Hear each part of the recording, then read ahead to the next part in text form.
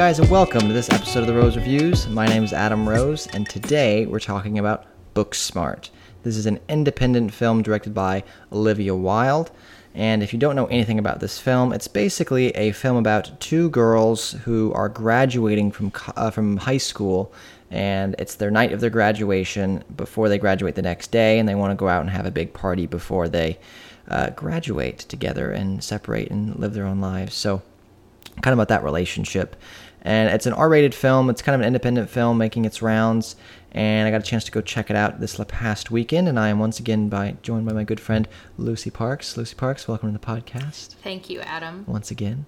And let's talk about Booksmart. So I was excited to see this movie. I thought it was going to be kind of a raunchy comedy. I like Olivia Wilde. This was her directorial debut. I was very interested in it. Got really good reviews at Cannes and at Toronto Film Festival, so I was really excited to see it. LP, where were you at in regards to anticipation for Booksmart? Well, you showed me the trailer, and I thought it looked hilarious. So I was, excited to go see it.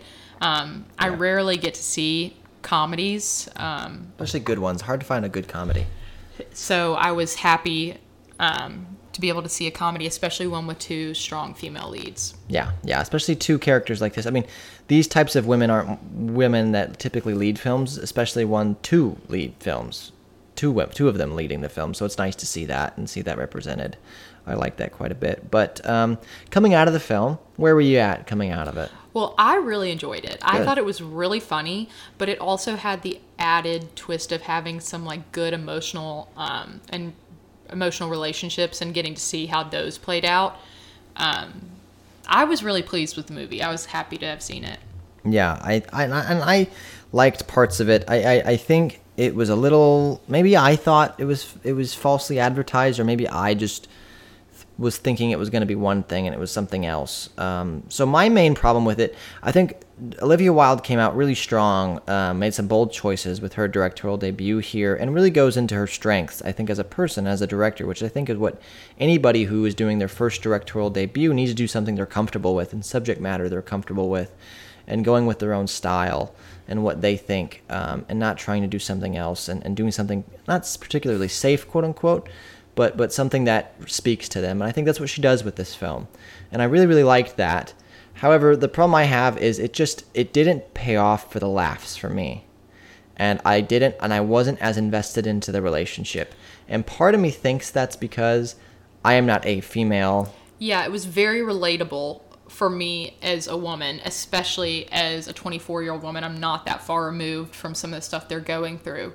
So for me, it was really relatable. It felt like some of the conversations felt like conversations I would have had with my friends. Yeah. So, and I think that's part of the problem for me is I didn't connect with it on that level, and the laughs were good, but they didn't come as much as I would like them to have come. And so because of that, it was a little lackluster for me. And I think it's just because I didn't buy into the relationship and I didn't relate. And because I didn't relate, they had to rely on the comedy for me to enjoy it. And the comedy was good, but it was good when it came.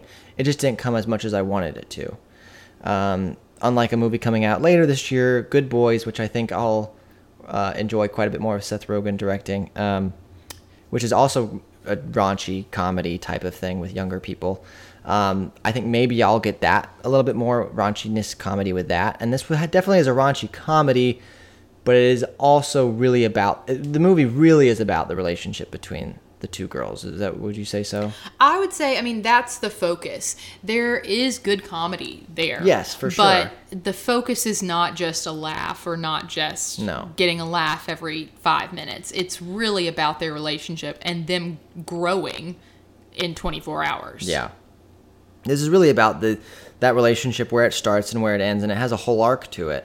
And that's really the basis of this story, is the arc of these characters. The main characters learn a lot about themselves in a short period of time, and you get to see how they react to that. And it really is relatable, especially for someone kind of in a transition period of their life. Yeah.